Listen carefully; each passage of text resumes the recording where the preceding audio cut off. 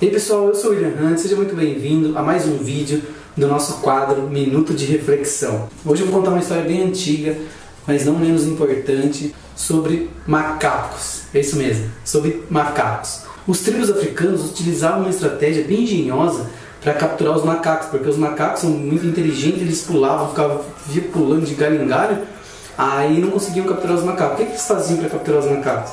Eles amarravam uma cumbuca em uma das árvores que os macacos utilizavam para ficar pulando, pegavam, amarravam essa cumbuca, uma cumbuca com uma boca estreita. Eu vou colocar uma imagem aqui para vocês verem.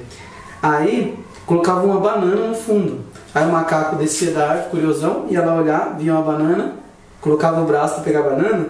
Quando ele pegava a banana não conseguia, segurando a banana, ele não conseguia soltar, não conseguia tirar o braço.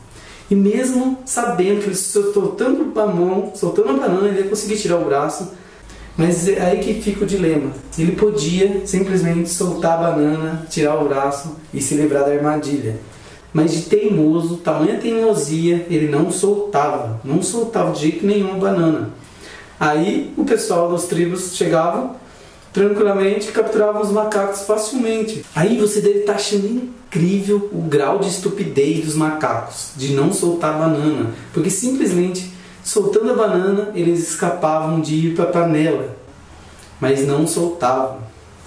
E o que é interessante nessa história? Que às vezes nós fazemos exatamente igualzinho o macaco.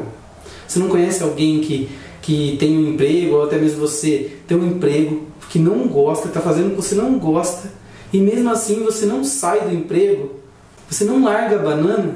Ou, por exemplo, a pessoa sabe que está cultivando um infarto fazendo isso, trabalhando, se estressando, e mesmo assim não larga a banana. Ou pessoas, por exemplo, que estão em um relacionamento que não está mais dando certo, e mesmo assim está sendo traída, está traindo e continua nesse relacionamento. Ou pessoas que fizeram alguma escolha antiga, ruim, que não estão levando a lugar nenhum e não larga a banana, não toma novas decisões que pode levar a uma vida cheia de alegria. A vida é preciosa demais para trocarmos por uma banana. Apesar de ela estar na nossa mão, pode nos levar para a panela. Essa é a reflexão de hoje.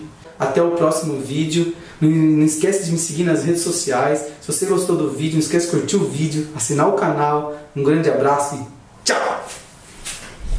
Essa é a reflexão de hoje. Não fique segurando. Não, só fica zoado, né? Não fique segurando a banana.